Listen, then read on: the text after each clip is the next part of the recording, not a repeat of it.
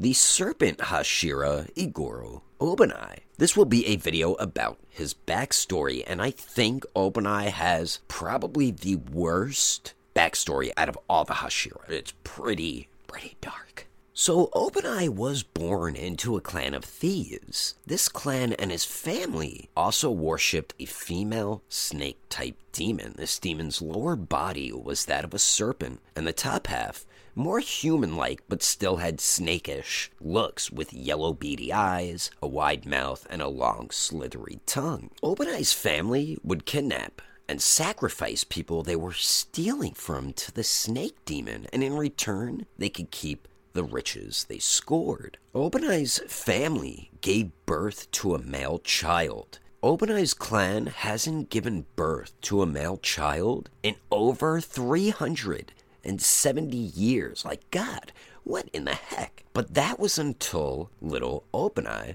was born. His parents were so ecstatic because they were planning on sacrificing him to the snake demon. The snake demon did keep Obanai in a cage most of his childhood. In return for his family sacrificing him, the serpent demon made them incredibly rich. His family would also bring him plates and plates of rich food, but Obanai ended up becoming sick from all of it because of all the different smells and the poor ventilation in his room, which I don't understand why there's poor ventilation when it's a cage. But hey, it's manga or anime.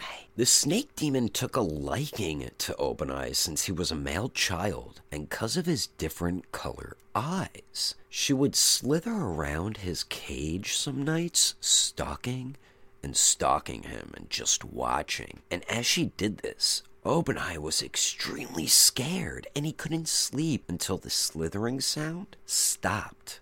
Once Obanai hit 12 years old, he got out of his cage for the first time, but it was only to appear in front of the serpent demon. And this also scared the crap out of poor Obanai, because all of those nights she slithered around his cage, he couldn't see because it was pitch black. That makes it even more creepy, doesn't it? So now he's getting his first real glimpse at her, or proper look. She decided he was too small to eat now, and that she'll wait until he's bigger. Then, that is when she ordered her followers to slit his mouth from ear to ear to mirror her own mouth. So she wanted his mouth to look more snake-like, pretty much. I mean, how screwed up is that? The blood Obanai lost from that was collected into a chalice and was drunk by the serpent demon. What a sick lady, or demon lady. Put back in a cell with his mouth slit, now covered in bandages,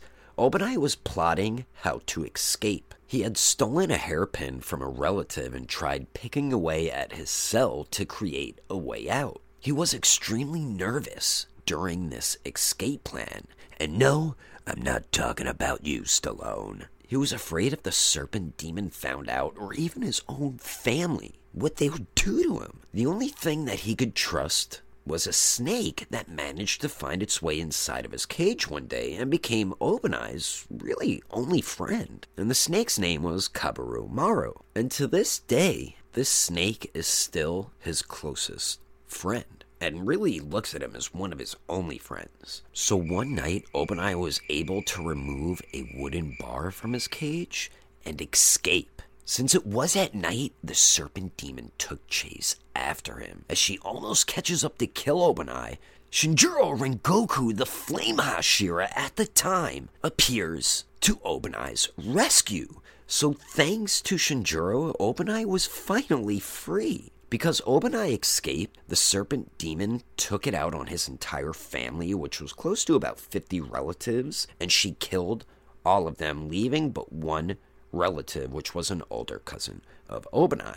She was also saved by the Flame Hashira, and once they were both returned, she despised Obanai and blamed him for their family's death. She would attack him and claw at him in extremely violent ways, while she's screaming at Obanai, saying he should have just let the snake demon eat him. Due to that from his cousin and the incredibly heavy guilt for being born into a family that he allowed to die because of his escape, that all led to Obanai making the smart choice to join the Demon Slayer Corps. He wanted to use this to take out all of his anger and rage on demons. He thought by doing this, he would feel better as a human. If he was out there risking his own life for total random strangers, hoping it would diminish some of his guilt. Man, I didn't realize how haunted Obanai is about blaming himself for his entire family's death, which really was not his fault at all. I mean, it wasn't his fault at all. This would eat up at him